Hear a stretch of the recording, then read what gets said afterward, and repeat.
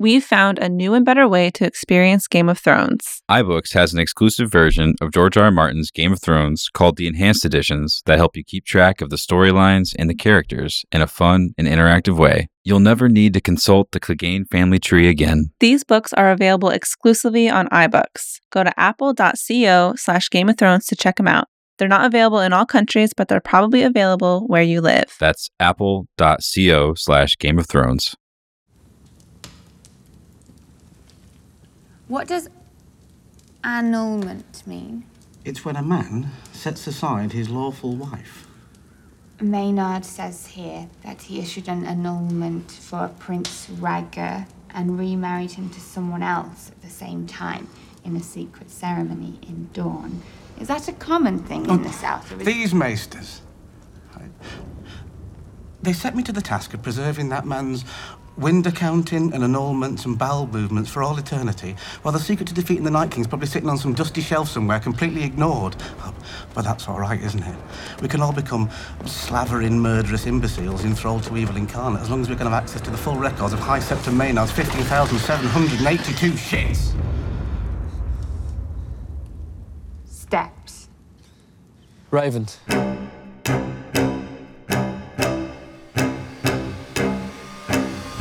I love that this is now my second time on this podcast, and we're just coming up with good business ideas. We still need to make the Westeros diving team t-shirts. That's still my favorite joke of this season. I just thought about that the other day because I saw people making the joke about Bronn and Jaime they're basically the Westeros swim team now since they made it out of the Blackwater Rush so easily. And so it's only fair if we have the swim team that we also have the diving team. You know what we should have done for our watch party is just make limited edition all of our inside jokes from across all of us this whole season. Just make 20 of each shirt and people just buy them. Do you think that they will, really? People bought Clegane Bowl shirts at Con of Thrones. You guys, That's I'm true. wearing mine right now. He's wearing hers right now. And I know that's really brown nosy, but... No, it says #get hype, #2K17 on it. It's amazing. So, best purchase I've made all summer. Yeah, same. This is Game of Owns. Thank you, everyone, for joining us. Kim Renfro is back on the show. Hi, guys. Couldn't Thanks for stay having away. me. I know.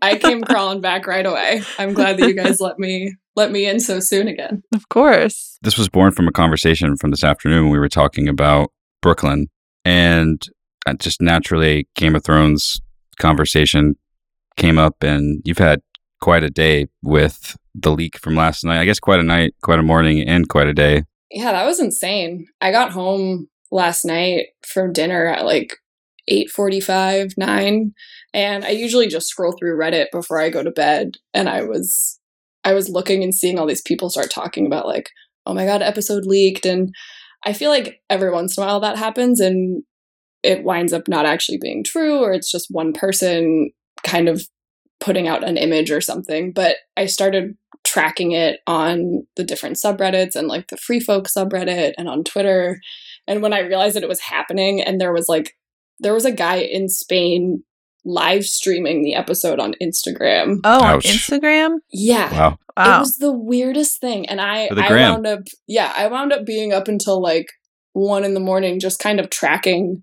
the evolution of what was happening. And I, emailed HBO to try and see if they knew what was going on and wrote up a report. And that those are the times that it's weird to be a reporter and also be someone who's really personally attached to this show. But it was I felt duty bound to report the news, but that meant that I had to verify that it was true, which meant that I kind of had to seek out at least a little bit of these leaks. And then once I realized what was happening, I was oh my God. So how do you avoid getting completely spoiled in that situation when you're trying to balance between, as you're saying, reporting it out and doing your job and trying to stay away from figuring out the answers to something after you've invested so much time in the build up to it? Right. I mean, I'm personally, I don't mind spoilers these days anymore because it just comes with the territory of this being my job to kind of know what's going on among the fandom.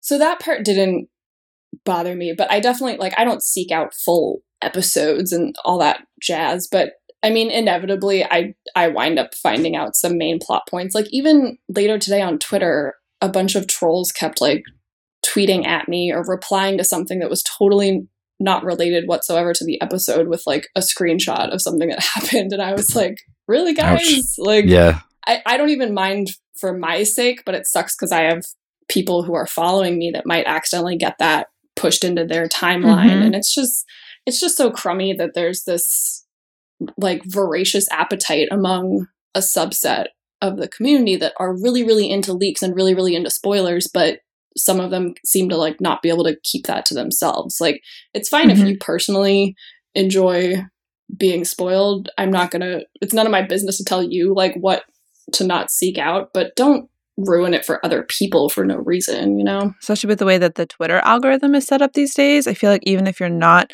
seeking out spoilers, if you're following a lot of Game of Thrones content, you are going to, if there's other people in your sphere who are tweeting about it and who are leaking spoilers and who are being trolls, then you're inevitably going to see some of it end up on your timeline. So you'll have to be a little extra careful these last couple weeks, I feel like. Yeah.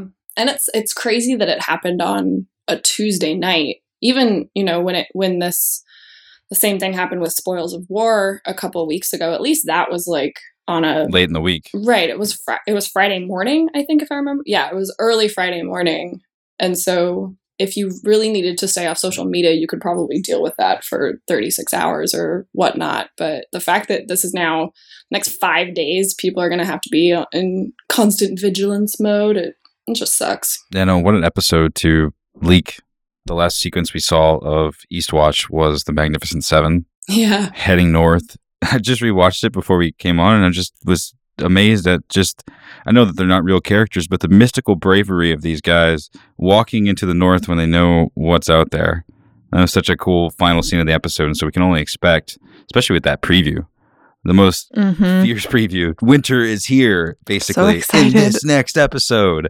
What an episode to leak. Yeah. And I feel like with so many wonderful shows launching on places like Netflix that present their episodes all at once, Game of Thrones and the other shows on HBO and other network television, but Game of Thrones right now, for the scale that it is, at least for myself, because I don't watch a lot of TV, Game of Thrones kind of is the last bastion of that part of the way we watch television, where it's a weekly event. And when something like this happens this early in the week, and I don't know, it just kind of takes the wind out of everyone's sails a little bit.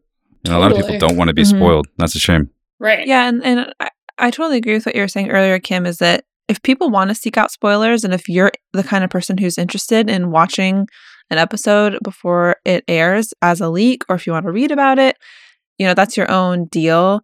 But kind of keeping that to yourself, I think, is important, because so many of us do choose to kind of, as much as we can, stay out of that arena. And I think that for all of us, it kind of comes with the territory in a small way because of how we participate and interact with the show. But keeping it to ourselves as we all try to enjoy this on so many different levels is important. Did you watch the leak, Hannah? No. You know, I could not even. So I did not. I'm not even tempted to, because I don't want to see what's going to happen north of the wall from some third party blurry. I think it's a full res rip. Yeah. Really? Yeah. See, I don't even know that, because that's how much I'm avoiding it. Yeah. The other really interesting thing to me about this season, and the leaks in particular, is that it feels like the volume is ramping up and it's coming from a lot of different sides. Like this week, the leak wasn't even technically a leak so much as it was an accident, because the official HBO Spain, España, and Nordic channels just aired it in what was the middle of the night for the US. But so the fact that it was even out there for, they didn't tell me specifically how long, but it was long enough that someone was able to capture the entire thing and download it. And so the fact that, like, that came actually from HBO's internal system, but then we have the whole hack issue that we're dealing with. And then there's the, like, third wave of leaks, which started, I think, 10 months ago at this point, which was these anonymous Redditors who claimed to have some sort of tie to the show, and they spelled out, like, all the plot points for season 7 ahead of time. And so it's just nuts to me that I feel like the show has grown into this beast that like cannot be contained at this point, because we're heading into the final season. We're fully off book material. I think that you can make the case that season 6 still had some threads of the winds, or not the Winds of Winter, of A Dance with Dragons going throughout it, whereas this is completely new. And I think that like what I'm gathering is that there's some book readers or people who really enjoyed always knowing what was about to happen that are not okay with not knowing anymore. And so they're just kind of going ham with anything that you can get your hands on. And so it's just really interesting. I think, again, just like going back to my reporter perspective on this, probably between the seasons, I'm going to try to talk to a lot of people and report out sort of what's going on, because I do feel like there's this schism happening in the fandom between people that really don't care. They know that they're not going to get the Winds of Winter or Dream of Spring before the finale, and they just want to know what happens. And then there are the people that are content to go week by week and just let David and Dan tell their story. Yeah, especially as we roll into season 8, and things like this are only going to continue to become a bigger issue. Like, can you imagine if the finale of Game of Thrones leaks? Or like there are people running around on Twitter telling everybody how it ends. Yeah, if the answer to the Song of Ice and Fire or the sheet music was, a week before everyone saw it, or 2 weeks or 3 weeks, depending. Yeah, that would be a bummer. Yeah. I imagine, though, that they're going to, they've buckled down, I'm sure, as far as filming fake scenes, even for paparazzi. Do you think that's true? I think Kit was lying. Kit lies all the time. What?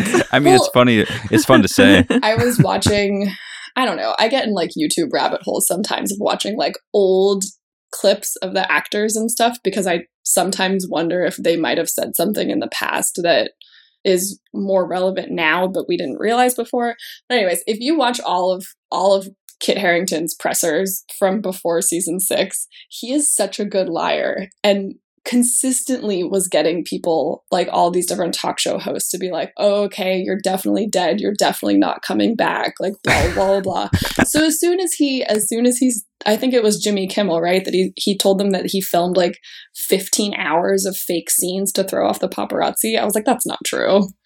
You're just saying that so that the people that have seen those will doubt that it's real. I definitely just heard what he said, so I'm just like propagating his lie. You're a shill. I'm a shilling for Jon Snow right now. You're a kid. That's fine. I'm a shill for Jon Snow like all the time. I heard. Well, what if he was filming fan fiction stuff? You know what I mean? Like they needed to pull the material from somewhere, so they're like, let's just go deep into the internet and find whatever scenarios are already written out there. Let's make some up. And filmed those. Just go nuts. Let's make some up. I don't know. I think Kit's a liar. The other reason why I said that was because actually this morning I interviewed Robert McLaughlin, who's one of the cinematographers, the director of photography he did Eastwatch and Spoils of War this season. And I asked him what it was like, because they were obviously filming a lot of Dragonstone scenes, and those were some of the, I feel like that time that they spent in Spain and like on that beach were when most of the production leaks were happening, and we were getting all these like grainy photos of Danny and Jon like standing near each other. And I kind of asked him what that was like, and he seemed just sort of unfazed by it. He said that they all realized that it was happening because they could see people like up on the cliffs with these long telephoto lenses. And then the one that he specifically told me about was the Gendry, Davos, and Tyrion scene with the gold cloaks. Someone recorded that entire scene and put it online like 5 months ago, I think, or something.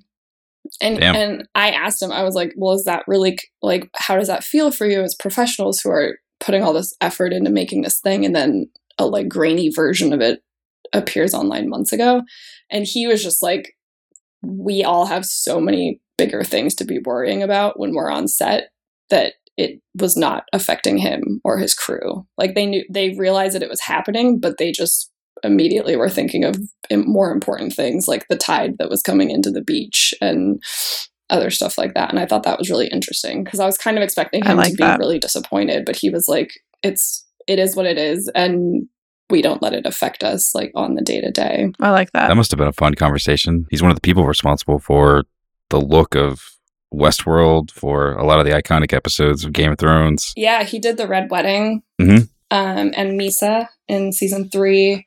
And of course, now I'm blanking on his season 5 episodes, but Dance of Dragons, I remember. Yeah. And Spoils of War, which, I mean, I think is just something that we can just start saying out loud now that kind of stands on its own. Yeah, that was incredible. Do you know if he's coming back for season 7? Season 8? Or season 8, yeah. No, he's not. He said he's done. Oh.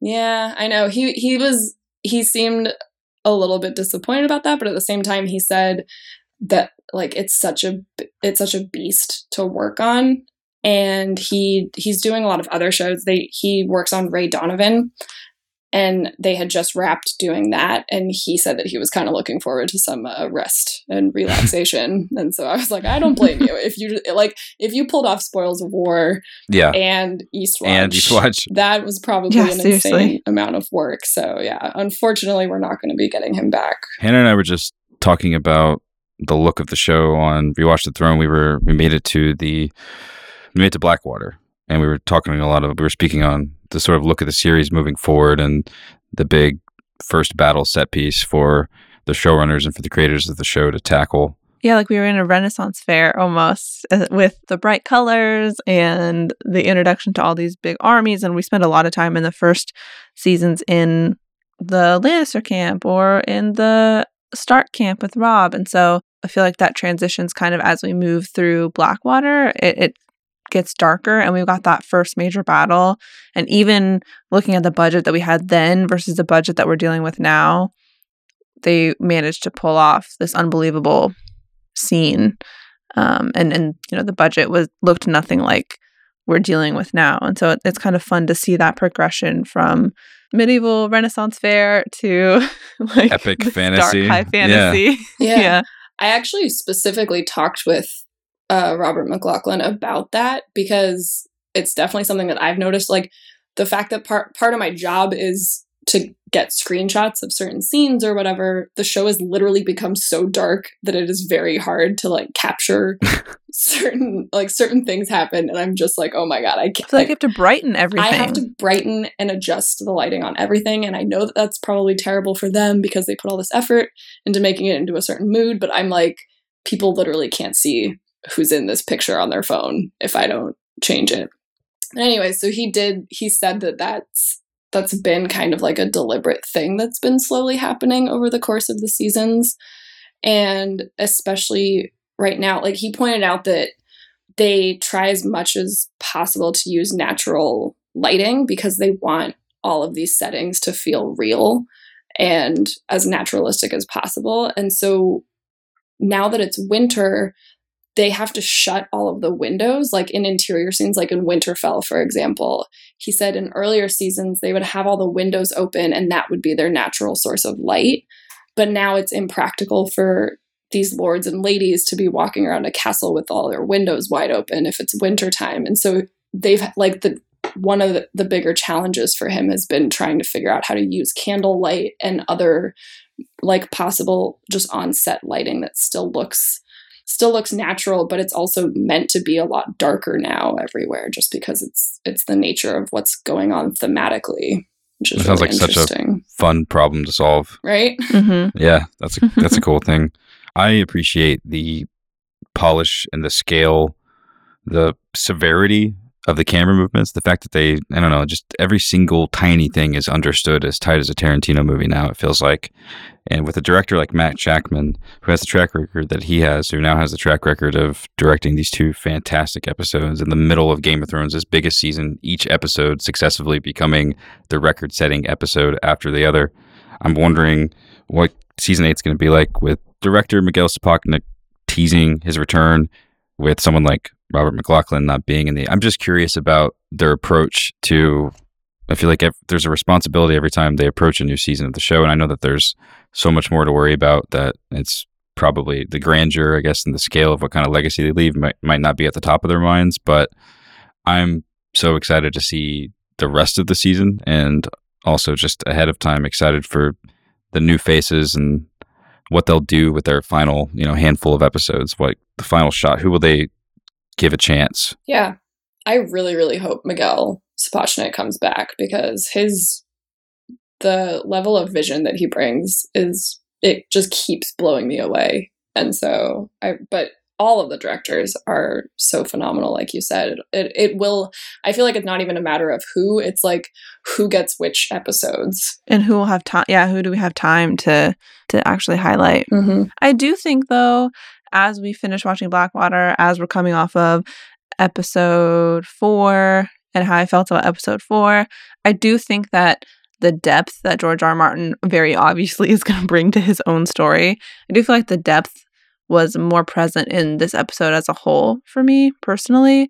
And so we got some of that same satisfaction that comes from having the author himself divulge all this information. Like I could feel in a lot of the different conversations between the very obvious Gilly thing, but conversations between all these different characters about their backstories and their histories and the people that they've come from and where they've been since they've last seen each other or since they've last heard of each other, that there was a depth to there that, in my opinion, doesn't always come across, especially as we're off book territory. But it kind of came back home a little bit in this episode. Mm-hmm. Yeah. They even went as far back as to give Jorah and Thoros a little nod to one another, because they fought at the Battle of Pike back at the end of Robert's Rebellion. And that, yeah, exactly. It's those little moments that remind you of the very deep history in this world that I think really it makes an episode shine a little bit more. And Tyrion and Jorah had their moment on the beach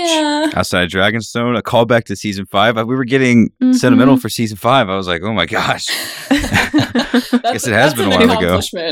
Yeah, it really is. But it was such a touching moment. I feel like no one's given him that level, apart from Dany when she doles it out to him, but the level of, he looked right at Jorah and he said, your queen needs you. Yeah. That's all. I think that's all he's wanted to hear. He also made fun of him, though. Well, Tyrion yes, can be such the a sentiments little. there. Tyrion just really grinds my gears sometimes when he has to go and do that. But then you get these amazing, like the Tyrion Jaime scene. Practically had me crying. I was like, what's going on? This is so beautiful. They're almost crying. Yeah. In that scene, which I noticed on my rewatch. They have tears in their eyes. They absolutely do. Aww. Or maybe that's me just like reading into it. It's all the natural fire that they had to light the set. I saw that. But there's like real emotion there. That was heartbreaking. Tyrion's sparring sword joke almost landed. Almost. He almost got him. It came close. Well, I think that made Jaime feel even more emotional because he's like, my brother is still my brother. He's got a point. Sparring sword, it's kind of funny. Kim, since you weren't here, and we can get into your specific own before we read listener owns, but just curious, your overall thoughts and feelings and big moments of this episode that kind of stood out to you that you liked the most or have the most feelings on. I don't know. Yeah, I mean, the two separate themes of the episode that stuck with me most were Jon really coming into his own as a king and as a leader and just an amazing man who we all love. But also, there were so many reunions, and I think that they really nailed every one of those smaller moments that could have easily strayed into getting too fan servicey. And I think you can argue that some of them maybe did, but I personally was buying into what they were selling me when it came to all of these different people coming together again. And I loved that. But yeah, I mean, similar to how I think Spoils of War was so amazing for me because it was very Jaime-centric and really moved his character forward and in more complex ways that I loved. I really loved Eastwatch because of all of the Jon moments that we got and the huge, huge bombshell reveal about Prince Rhaegar, as Gilly calls him. But that totally shocked me, and I think shocked a lot of people. Because as much as we've all discussed R plus L equals J for our entire lives. The wind blowing so violently, the natural lighting, the King of the North standing for some reason on that beautiful location. I was into it. Cliff brooding. Also, sorry, not to keep like promoting my own interview that I just did. No, please.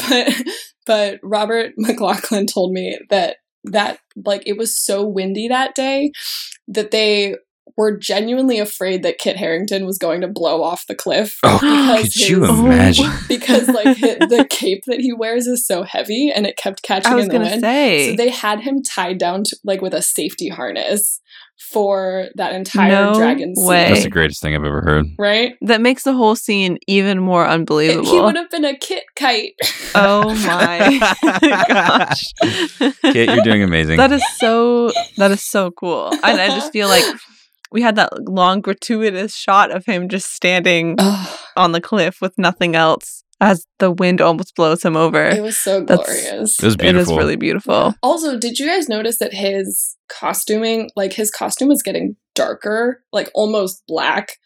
And because this episode was so like Rhaegar, who's your father, heavy, I was just like, oh my God, if you wear a red and black suit of armor, I'm going to die.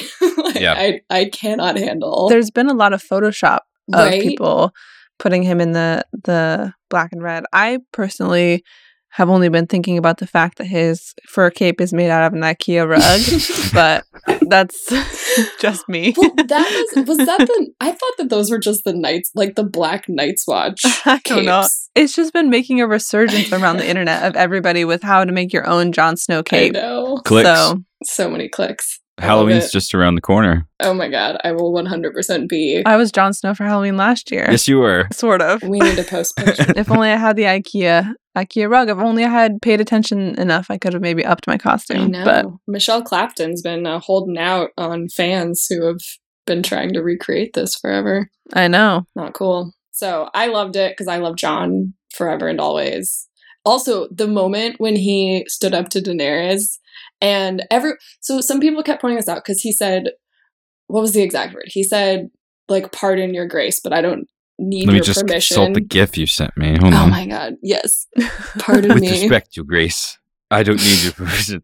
I am a king. He doesn't say it like that. He just, close enough. Like, we've never really heard him assert himself as a king. He's kind of like, he's spoken to his lords and said, you named me your king. And then he had Davos introduce him when he first got to Dragonstone. But to hear him be like, no, lady, I'm a king and I'm in charge of my own people and my own decisions and I'm going to do this thing. And I saw people point out, we had the Joffrey and Tommen tantrums where they say like, I am the king, I need to do blah, blah, blah. And it basically spelled out their doom because Tywin Lannister said that any king who needs to say, I am the king is no true king. But my counter to that is that Jon didn't say, I am the king. He just said, I'm a king. I am a king. You might not recognize my claim to the north, but I am a king in this land. And I'm going to do as I please. I totally agree with the fact that I don't see it as the same Joffrey-esque type tantrum, which I know you're not making the exact comparison, but I think it specifically is really interesting because so much of Johnny. Jono. Thanks, Ozzy, man. John and Danny. Johnny. No. There's too many ship names to keep track of. So much of John and Daenerys' interactions have been John he's been very respectful of the position that she holds, and he's been speaking to her as your grace, and while she hasn't quite given him the same respect in that manner back, like she hasn't addressed him in the way that I think he would, or Davos would prefer that he's addressed. And so to have him assert himself in that specific moment and to just like let as like an understanding of I am a king, I've been here to try to see if I could work with you and speak with you and figure out what to do for my people. But at the end of the day, I'm a king. And so I liked that he did that in a way that it's not out of character, but we just haven't seen him assert himself like that. Yeah, he was just kind of like calling her bluff a little bit. Mm-hmm. Because I think she just wanted him to stay because she likes having him around. And he was kind of being like, I'm not your prisoner and I'm a king. Mm-hmm. So bye. Bye. See you later.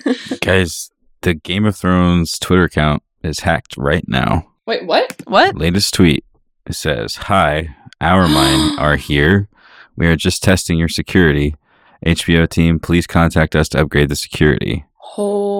Holy I'll bleep out the crap. URLs. That's Screenshot. I mean, Kim's got to work on this right now, everybody. I mean, talking about leaks and all this kind of stuff that's been That's happening. strange. Yeah, this hacker situation. Someone commented, "Was the password winter is here?" This is nuts. Well, because whoever hacked them, it's interesting that both of like the full episode leaks haven't even come from this insane like cybersecurity hack that HBO has had. Mm-hmm. But I know that whoever that person is or that group has been using the name Littlefinger66. Okay. Which is like, there's part of me that's disappointed in whoever these anonymous jerks are that they didn't go with Littlefinger69. Yeah, he was right in front of them. But I mean, kudos to them for being more mature than me, apparently. I liked it. This is so weird. Like, I feel like... Did they get the own? No. No. Oh, okay. No. Sometimes Joffrey got owns back in the day. That's People didn't like what he did, but he that's did. They true. aren't Joffrey. They're No. like Varys if Varys was mean and not serving the realm. I mean, They're it's kind of fun, Qyburn. right? Ooh, yes. No? Mm. No. I think you're alone on this one. I'm sorry. They're shaking stuff up a little bit. That's for sure. It just stresses me out. That's all. Where does it end? You're going to take Right. our stories? That's all we got. Right. The world's hard I enough. don't want to know how Game of Thrones ends because some person who couldn't come up with a better name than Littlefinger66 Tells wants you. to You're tell gonna paint me a target about on your back, Imagine. Yeah. Sorry. Holy shit. They're just hacked. Oh my god. This is you know everything about this already. And it's probably no one cares. We'll Maybe. just cut it all out. I would say it's just Twitter, but we have a musical segment coming up later in the episode where we read a lot of Twitter, so maybe you're You interested. can't say it's just Twitter to any of us Yeah. here. This is nuts. Sorry if my brain goes elsewhere. All good. And the same thing happened with the full episode airing last night. Was that when I first emailed HBO to ask for a comment, I don't think that they even knew about it yet. Like, I was probably one of the earlier people alerting them, unless they were just trying to figure out how to deal with it and didn't have time to get back to me, which is also very possible. But I hope you alerted them to it, or you were one of the first people. That would be the best. that would be pretty awesome. But I like It would be so cool. like the I'm gonna fact believe that that you stuff were. is happening off hours for them sucks. You got to have a man at the desk. Someone. Right. When Game Right. of Thrones has got a Twitter account, they've got to be on the button at all times, apparently. Yeah, their Twitter presence is really interesting because I feel like they go from sometimes being like retweet crazy to just, oh my god, wait, this also makes something make sense, because I somewhat frequently go and see what tweets the official Game of Thrones account has liked. Mostly it's like an ego thing because I try and see if they've liked any of my tweets recently. They like a lot of your tweets. But the official Game of Thrones account liked a tweet that was a screenshot from Beyond the Wall. Oh. And when I saw that, I was like, what? Like, why would you have done that? But what if it was someone who had hacked them a few hours ago? What if this is Yeah, internal? why would they like that? What if there's a coup? Internal. What if they're not happy with the finale of season 7 internally and they want to change it? No. Just saying. It's like- You're putting on your grade A tinfoil hat right now. That's what we're here for, okay? Why don't you write about that on Reddit somewhere and they'll get some. All right, now they've gotten at Ballers HBO that they've gone too far. I'm so sorry. Okay, I'm gonna read the question. Okay, we're good. I'm back in it. Wait, they tweeted Okay. something new. I'm kidding. Please. That I literally Okay. my hand just jumped to my to my laptop. What a night. Okay, ready? 1, 2, 3. Podcast. Podcast. I mean, the only thing I need to go back for is a tweet that you're doing amazing, sweetie picture. You know what I mean? Mm-hmm. That's true. Why don't we do the questions? While HBO gets hacked, we'll talk questions about this episode. As always, we asked on our different social media platforms and on Watches on the Wall a couple different discussion questions that I think fairly encompass what happened in this episode. And there's a couple of these that I'm super excited to ask you guys about because I have a lot of thoughts and theories. But the first one is kind of a two-part question.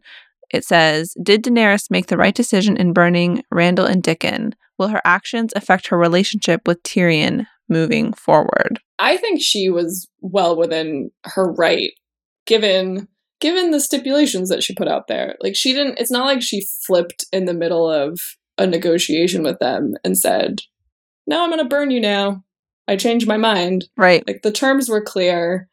If anything, I would invert this question and say, like, did Randall make the right decision in choosing to burn, and not only burn, but have his son die next to him instead of just sucking it up? Especially after just flipping sides. Right? Right. Yeah. Tyrion made a very good point, which was like, your loyalty is obviously flexible.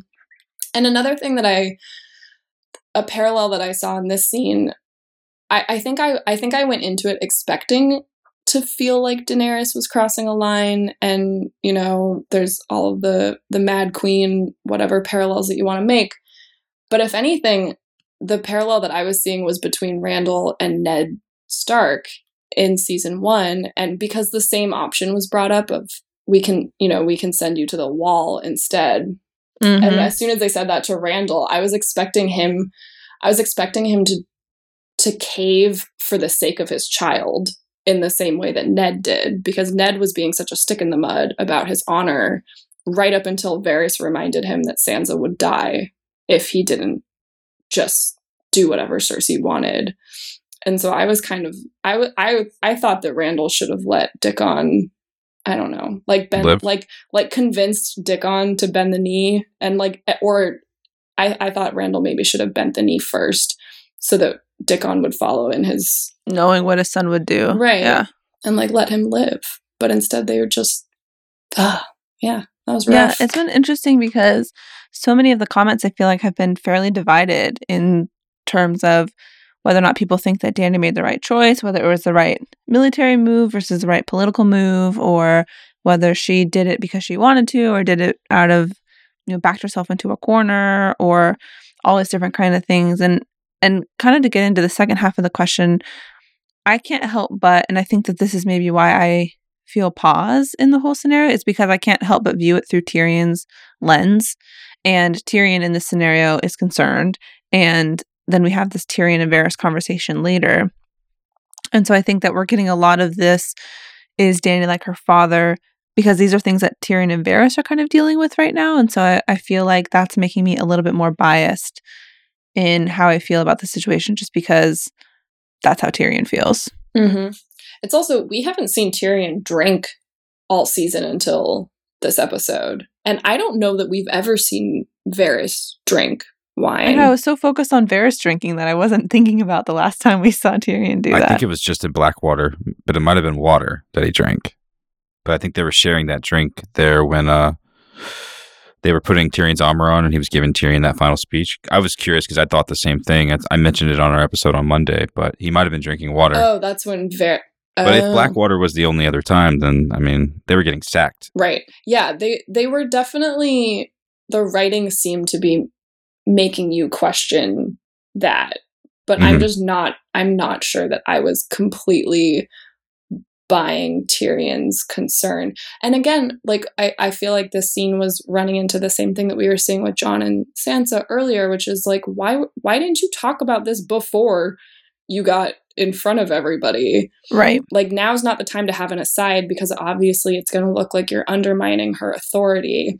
So if you had a problem with this, like, you probably should have discussed it with her before you all flew off to engage in crazy dragon battles. Right. Knowing full well what was going to be the outcome. Right. Or what the likely outcome would be in a situation like this. Right. We've seen a few scenes like this with Robb, Rickard Karstark, and with Theon and Roger Cassell, but this was, I don't know if the ambiance of just the supreme power, also Drogon looking beautiful and Daenerys looking beautiful. It was very, a lot of conflicting and confusing emotions.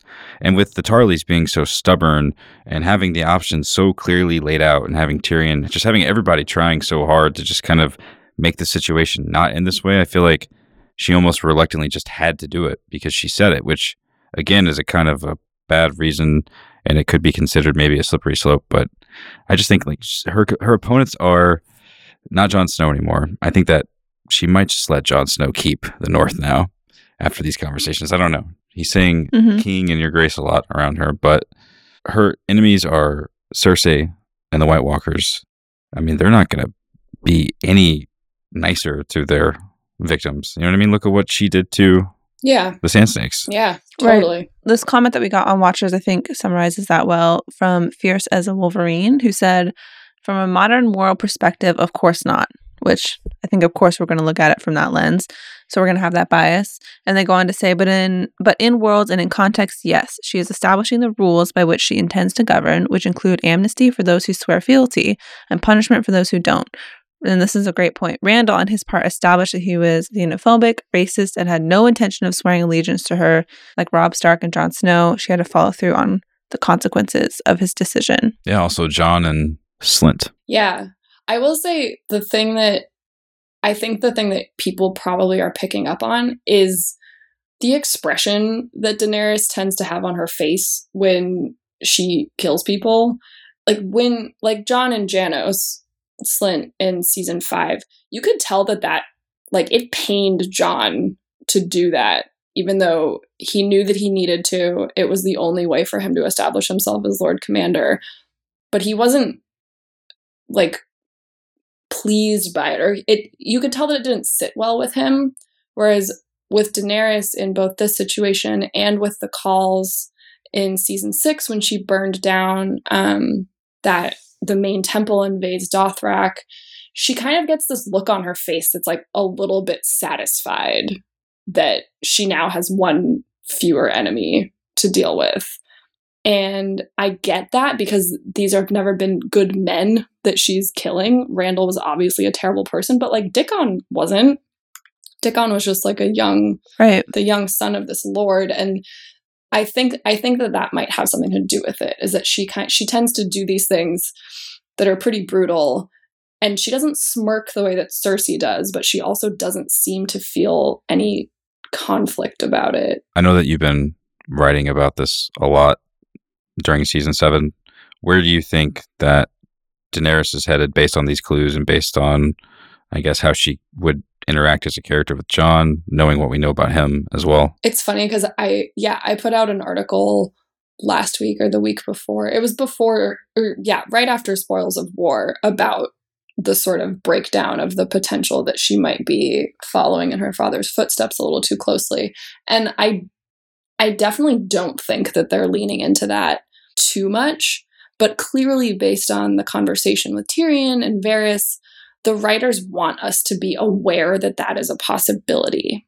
I don't necessarily think that it's likely to happen, and I do think that she has a good moral compass, but she just tends to be motivated by vengeance a little bit more than Jon is. Jon tends to, I feel like what happens with Jon more is he tries to do the right thing just in general by everybody, by the free folk and by the people in the North. And then that winds up forcing him to take responsibility for something.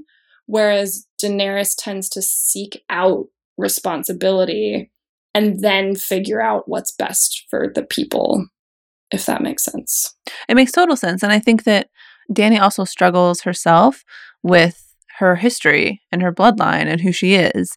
And we see her early on, especially thinking a lot about whether this is bookism or showism. I mean, this is something that she thinks a lot about as she thinks about who she wants to be. And so I like that there's a subtlety of that running through, because at the end of the day, she's a Targaryen and she has that fierceness about her. And that doesn't have to be a bad thing at all. Mm-hmm. But it's going to be something that's present. Yeah. With the cliffside scene, gratuitously long, not complaining. One of my favorites in the series. And I did love that conversation. It just strange seeing those two characters having that kind of conversation. Normally they are talking to subordinates or friends about either really pressing business matters or super relaxed friend stuff. And in this case, it was just these two sort of having a verbal sparring like we haven't seen them have since early in the show, when we didn't really know them quite well, because they're just getting to know each other here. Mm-hmm.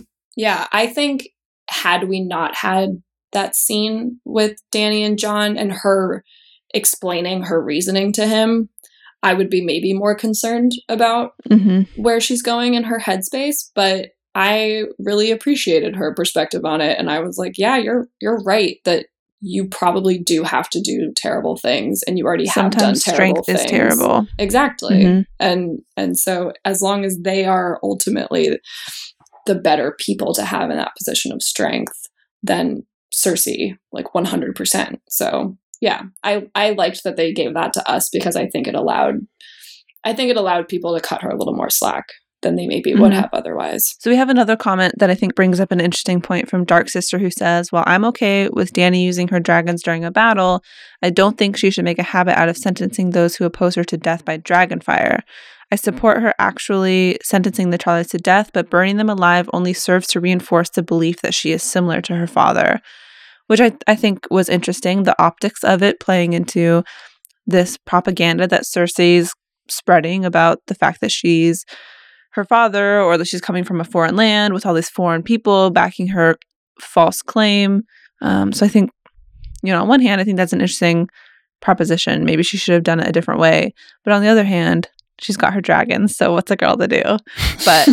But I do think that the optics of that, maybe versus the politics of it, is an interesting differentiation. I see why people would think that. At the same time, I'm actually surprised that the episode title, The Queen's Justice, was used earlier on and not in this episode, or maybe another one, because technically you have Sir Ilan Payne in King's Landing who carries out the King's Justice.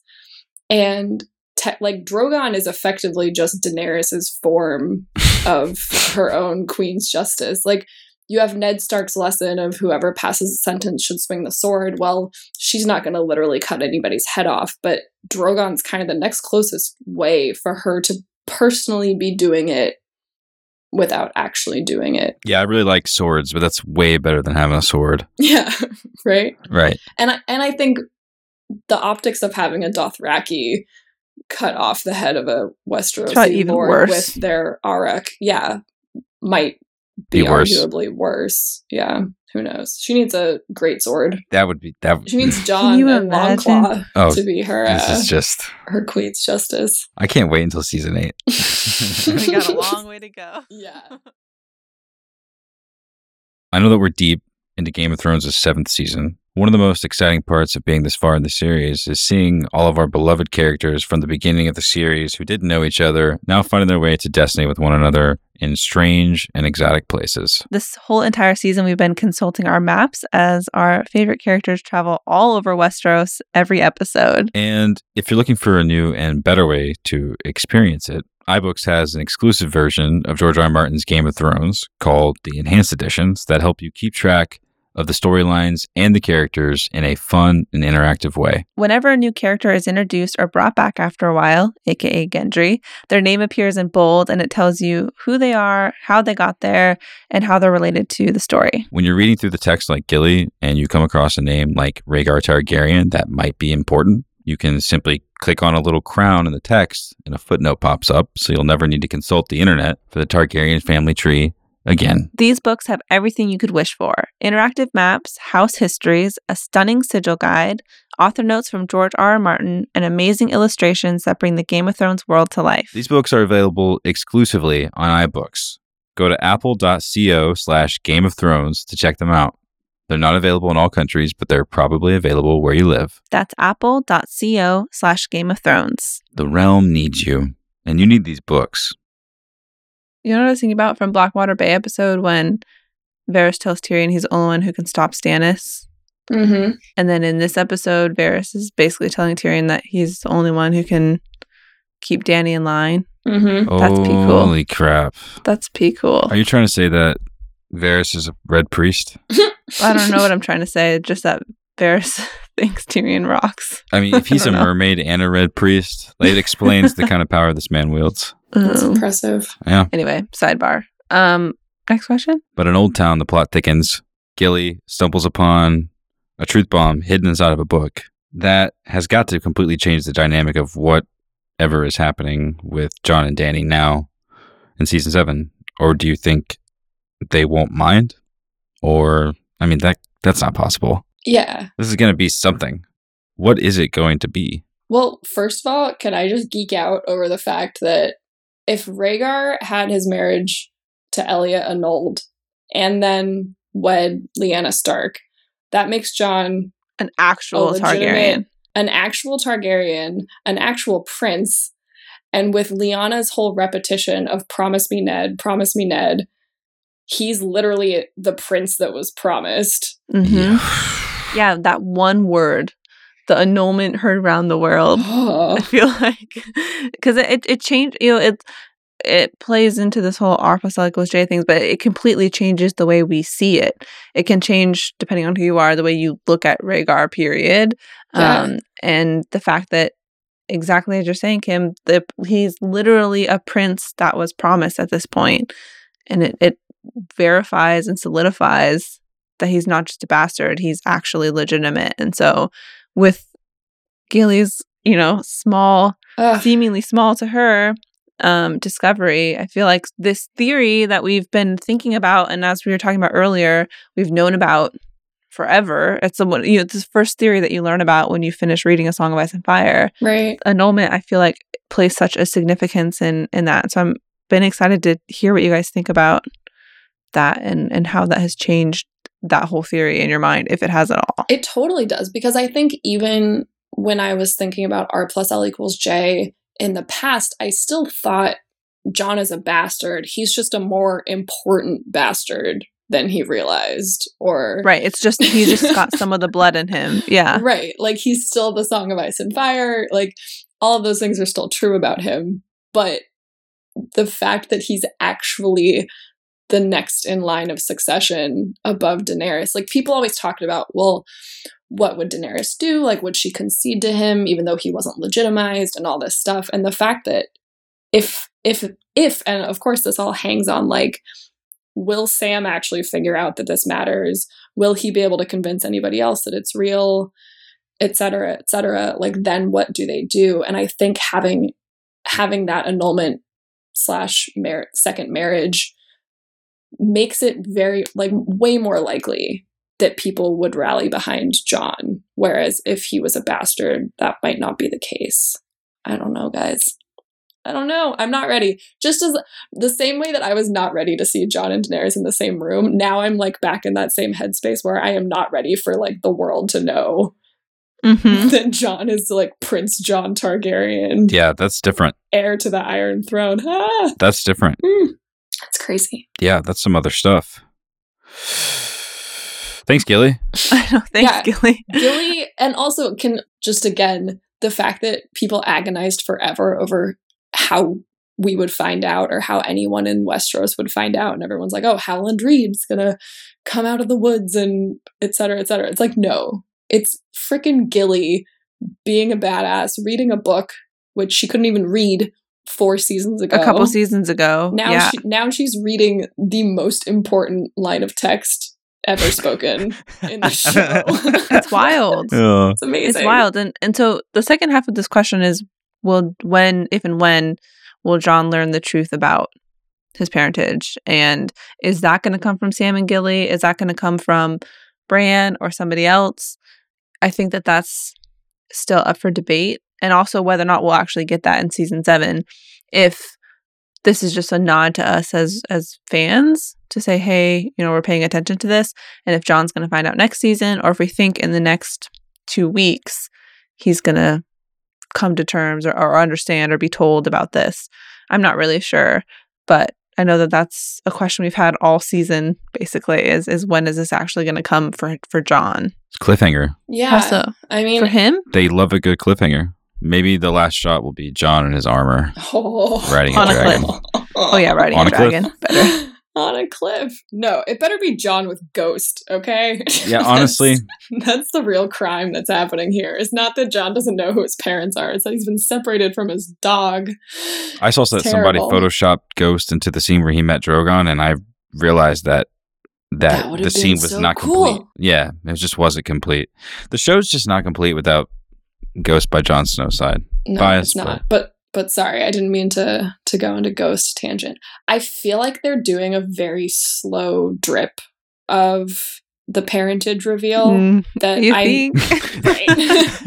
right. Yeah. I know. I don't think that they are. I know that they are. But before we saw the Tower of Joy, I think I assumed that whenever we finally saw Lyanna, it would be like full exposition spelled out. Oh my God, everybody knows now. And it is interesting that they're like, they didn't even name Lyanna in the Gilly text that she read. She just said that he was remarried. She didn't say to who. And I'm just like, I think that that's going to continue. And maybe we get more and more hints. You know, I feel like practically every episode this season has had some nod to it, whether it's Drogon surprise flying over as soon as he says, "I'm not a Stark," or whatever. But I feel like they're saving it for season 8 for him to find out. I think so too. They're probably saving that. I think so too at this point. If at all. What if he never knows? That would. Should I just not even say that? That's a No, terrible thing to say.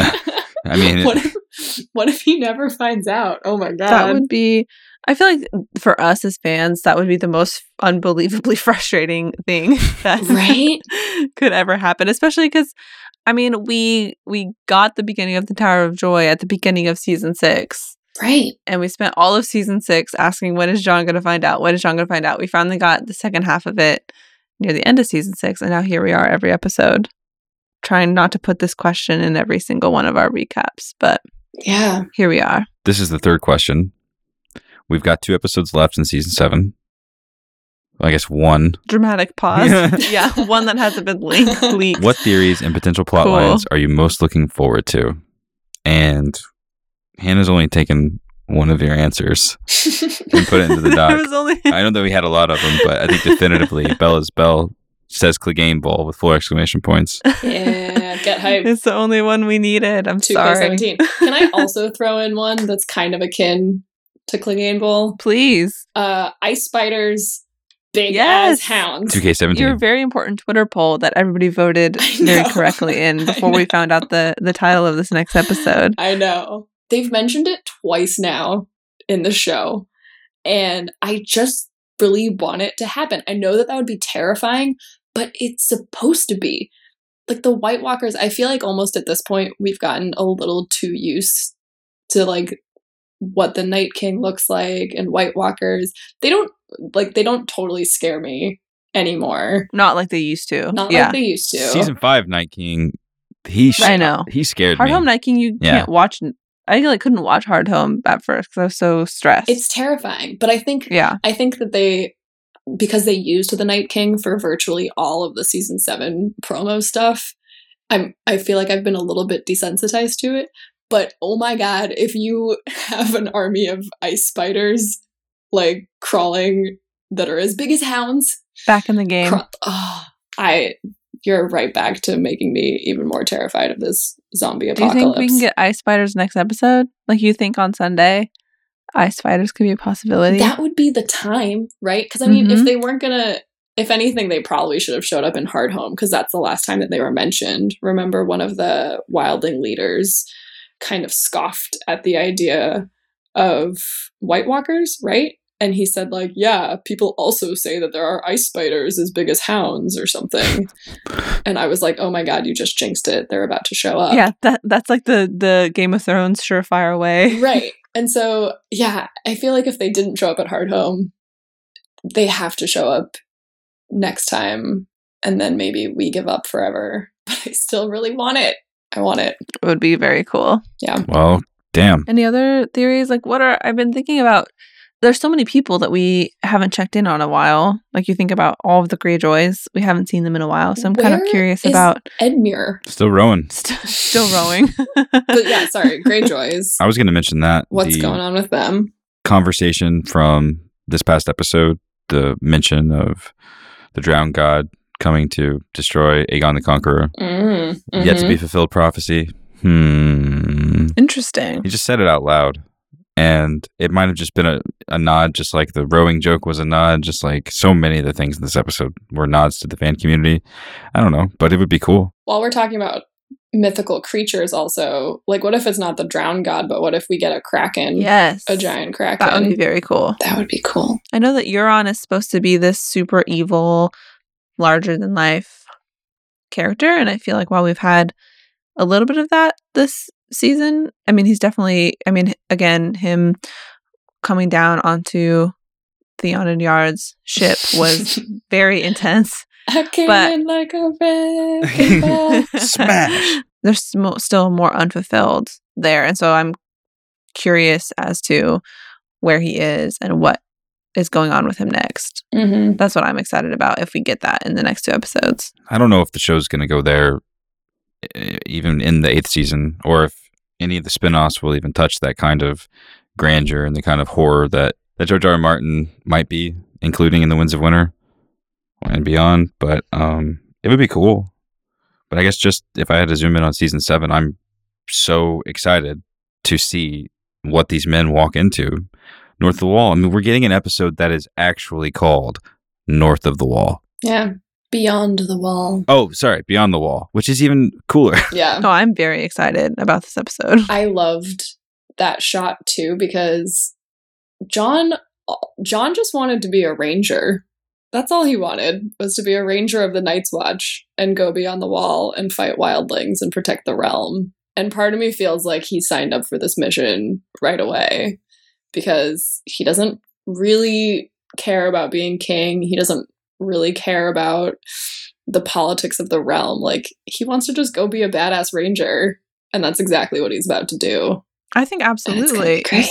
You see him having that conversation with Danny, and Jorah volunteers to go do that, and John's just itching to be in part of the action. I feel like this is his element. He's in it. If he's got to drop a cold ass White Walker, he's gonna make it look sexy, right? I really want this.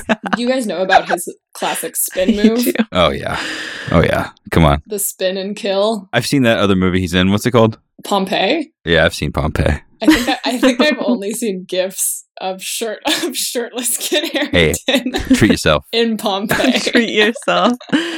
Treat yourself. That's it. This definitely rolls into, and we can keep talking about just kind of general season 7 looking forward, because I think there's still a lot to discuss there. But our bonus question was, who, if anyone, in John's band of brothers will die beyond the wall? Beyond the wall.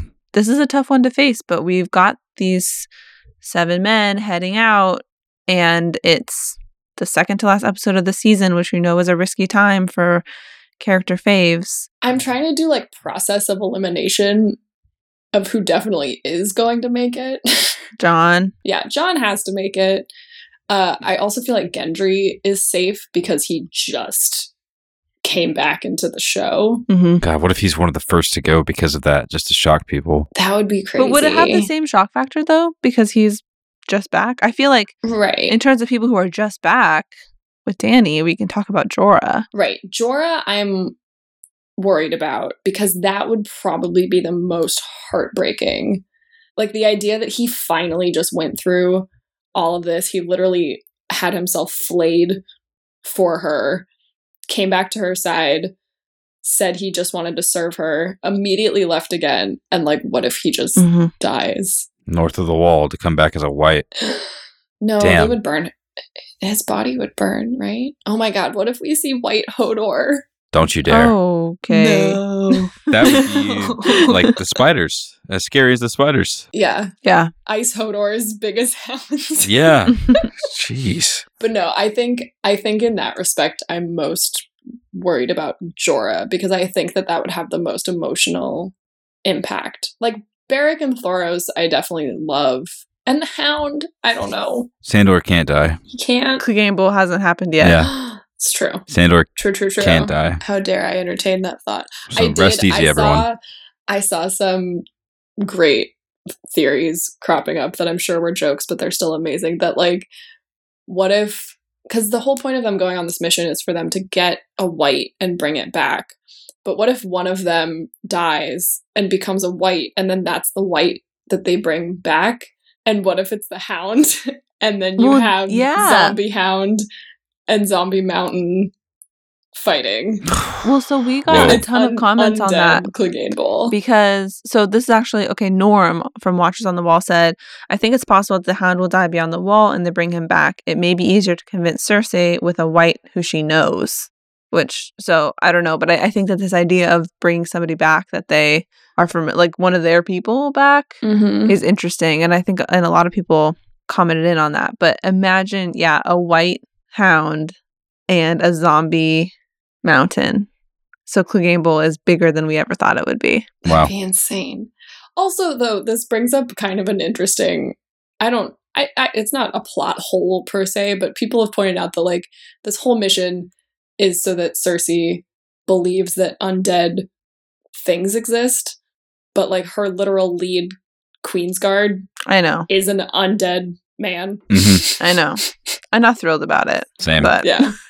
Okay. Anyways. I'm just going with it. We can move on. I think we could talk circles into how this all maybe doesn't make sense, but I'm going to go with it. Yeah. Great. I don't like any of the theories that involve Sandor dying, but I really appreciate everyone's feedback. We got so many different thoughts on this matter, and I think that everyone agrees that Jorah's going to die, which, oh man. I just feel like that makes the most sense.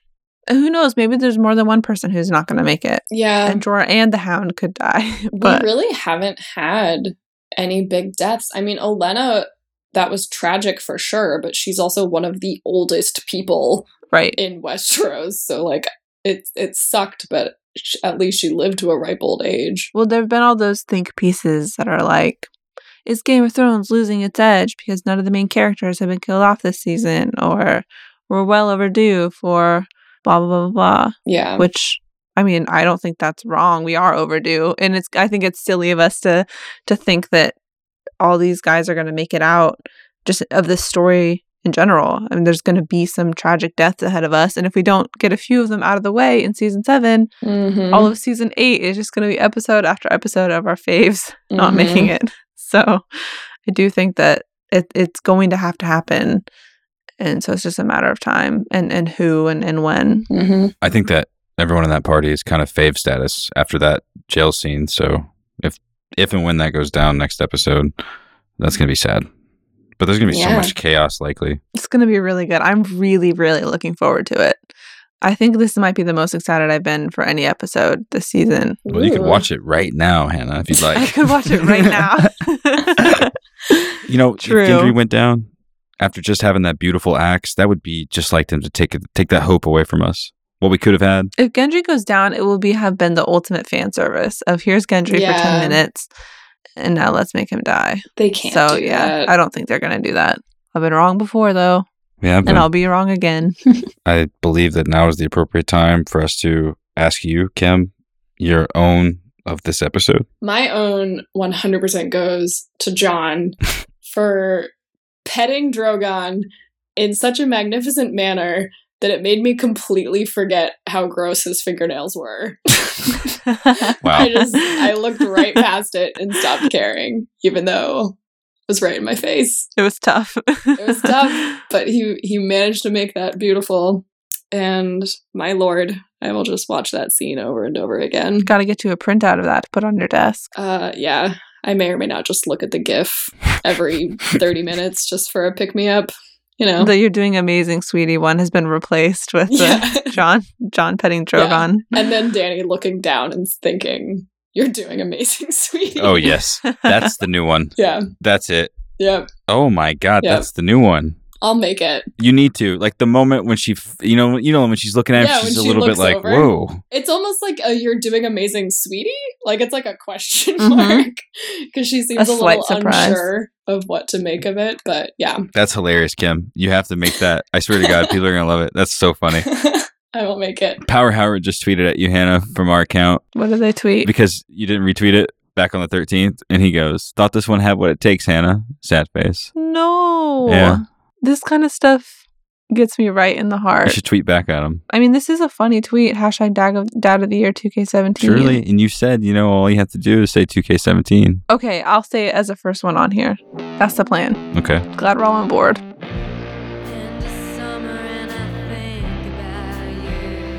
Hey, this is Haley from the Manimals. Here's our song Lone from our Game of Thrones concept album 7, which we will be performing live at the Long Night's Watch Party at the Bell House in Brooklyn on Sunday, August 27th for the finale. We'll be alongside Game of Owns and all of our friends. We're really looking forward to partying and celebrating this fun season with you guys. Enjoy your owns.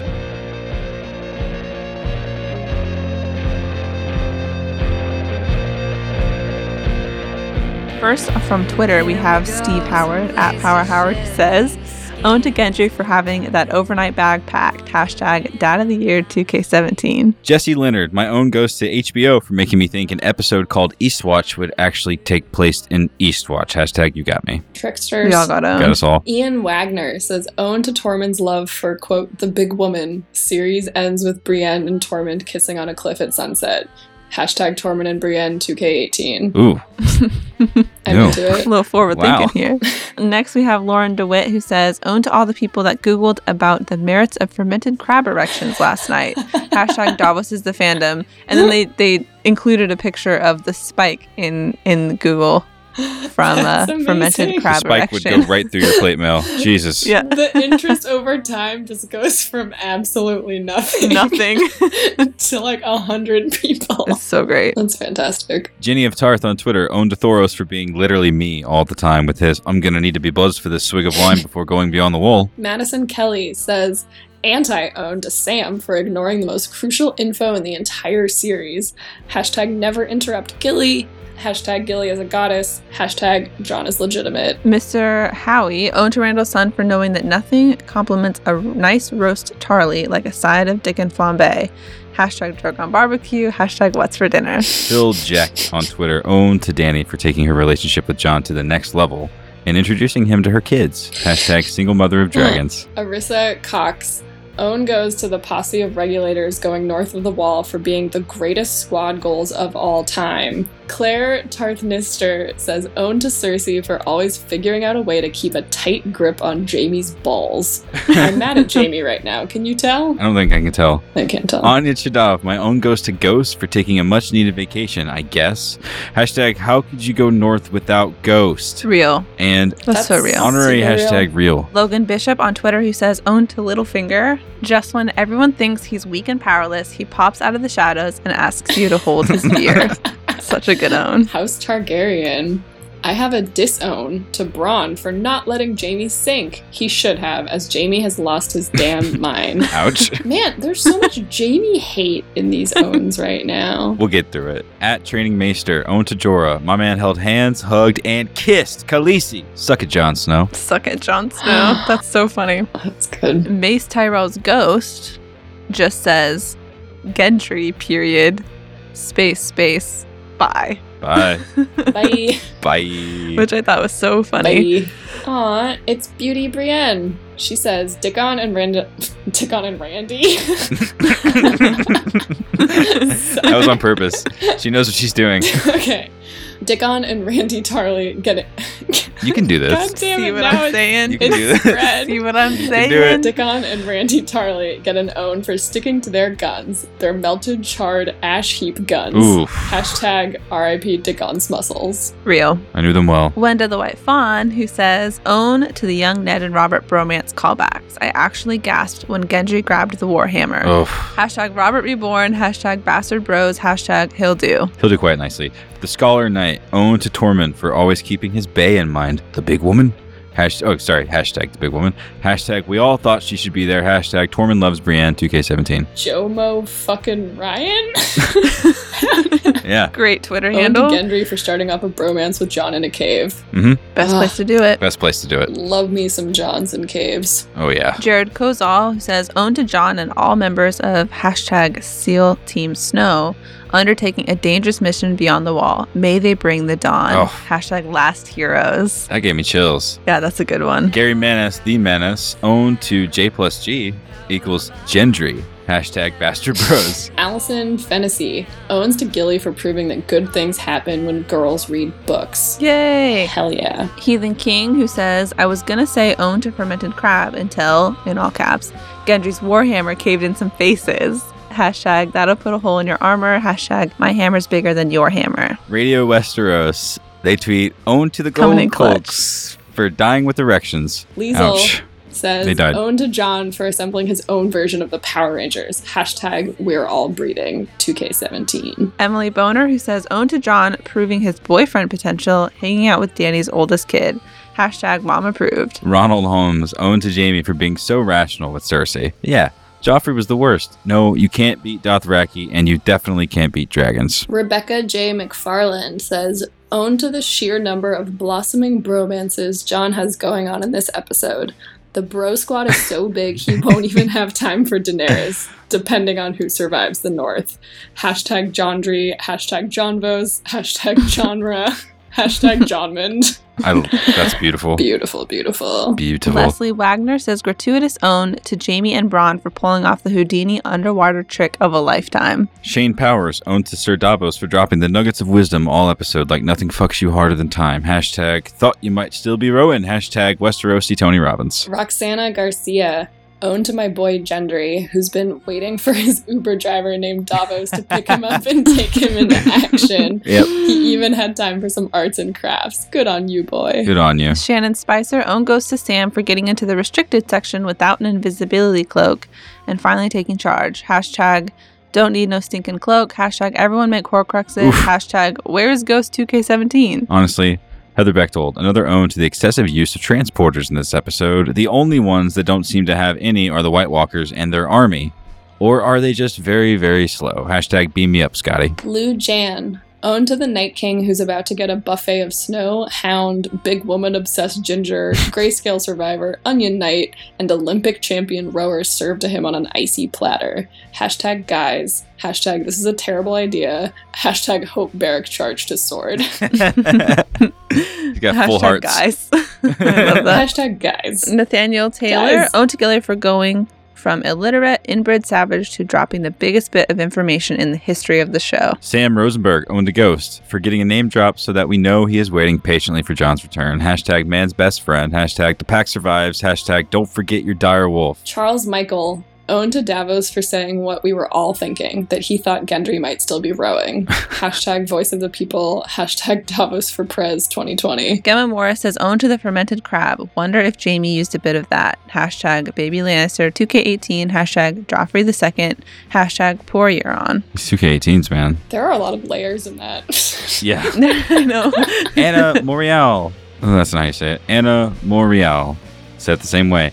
Own to Davos for saying what we all have been thinking. Hashtag I thought you were still rowing. Hashtag Gendry's 3-hour tour. And can somebody please tell Sam to stop talking over Gilly? Hashtag what's an annulment? Hashtag please pack that book. Adam Spindler, own to the Princess Shireen for teaching Gilly to read. So good. Thank you. I like that one a And lot. Davos. And Oh, last but not least, so we proud. have Bob Kaposia, who says, own to Gendry. Now his row has ended. Now his rose ended. Shall not end until his death. Okay. Did you see Ashura High in reference to Gendry's return? What? Like he's now ashore. Ashura High, and Oh, yeah. I know exactly what you're talking about. the Smith that was promised. Pretty cool. Mhm. Thank you for sending in owns this week, everyone. This was an episode that ended with the Hound and Jon Snow. All those other guys too, but most importantly, the Hound and the Jon Snow walking with each other towards something. So Death. thank you. Cool episode. So cool. If you want to send in your own, you can do so in a number of different ways. You can find us on Twitter at Game of Owns or on Facebook by searching for Game of Owns, or send us an email to contact@gameofowns.com. Kim, I don't know if we could have had you on a more perfect episode just with the night's events and how far it's taken us into the witching hour. Isn't that crazy? I feel like I partially caused it. It's a bit strange, right? It Well- almost didn't feel real. Something that people who are listening might not fully understand is that we took about a 45-minute break in the middle of recording because we just couldn't stop chatting. These leaks have derailed us all. Yeah, there's leaks in the midst of some of the most important, the most important episodes of the wild. show. Yeah, it's nuts, and Twitter accounts are being hacked, and I don't know. Yeah. Can't get a handle on it. You should announce the show. Oh yeah. How? Just say, we'll be together again soon. Okay.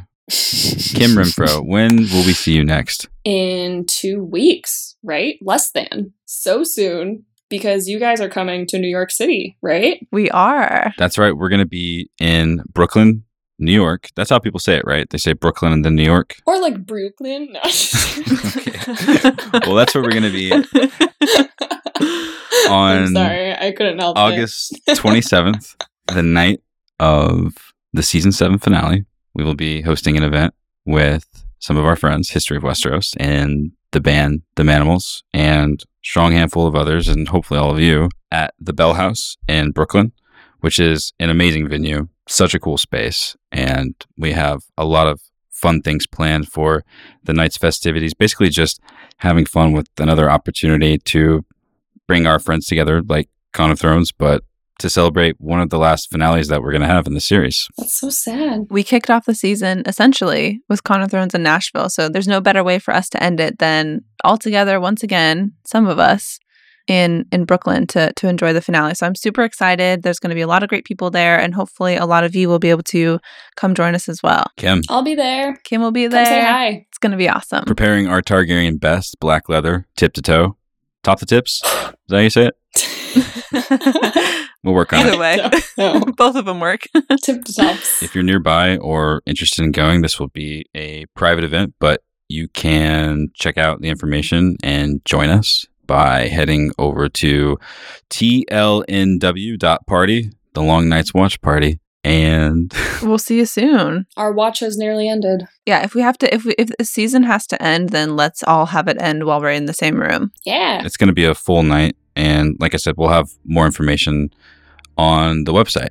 So for now, we just wanted to tell you about that. If you're local and you'd like something to do that night, we would love to hang out with you. We'll be back early next week with season 7, episode 6, Beyond the Wall. And we will have not watched it before then. I promise you. Cross my heart, hope to die. And I know at this point you're part of the squad, but we're very grateful for you to come on, being the senior culture reporter at Insider and covering what you've been covering throughout the season, being on top of things like you have. This all just sort of worked out in the best way, and we couldn't have asked for a cooler and more fun recording tonight. So thanks for joining us again, Kim. Yeah, thank you. I'm glad that this wound up being so serendipitous. And yeah, anyone listening, you can find me on Twitter at Kim R. Renfro, and my writing is also on thisisinsider.com. And yeah, come hang out in New York for the finale if you can. That'd be awesome. And yeah, thanks so much, you guys. This has been so fun. I can't believe how manic our lives are these days, but It's so fun. couldn't pick 2 more people that I would rather spend 3 hours Skyping with on, thank you so on much. Wednesday night about it. So Same. yeah. I think that's all for us, everyone. We'll see you soon. Night.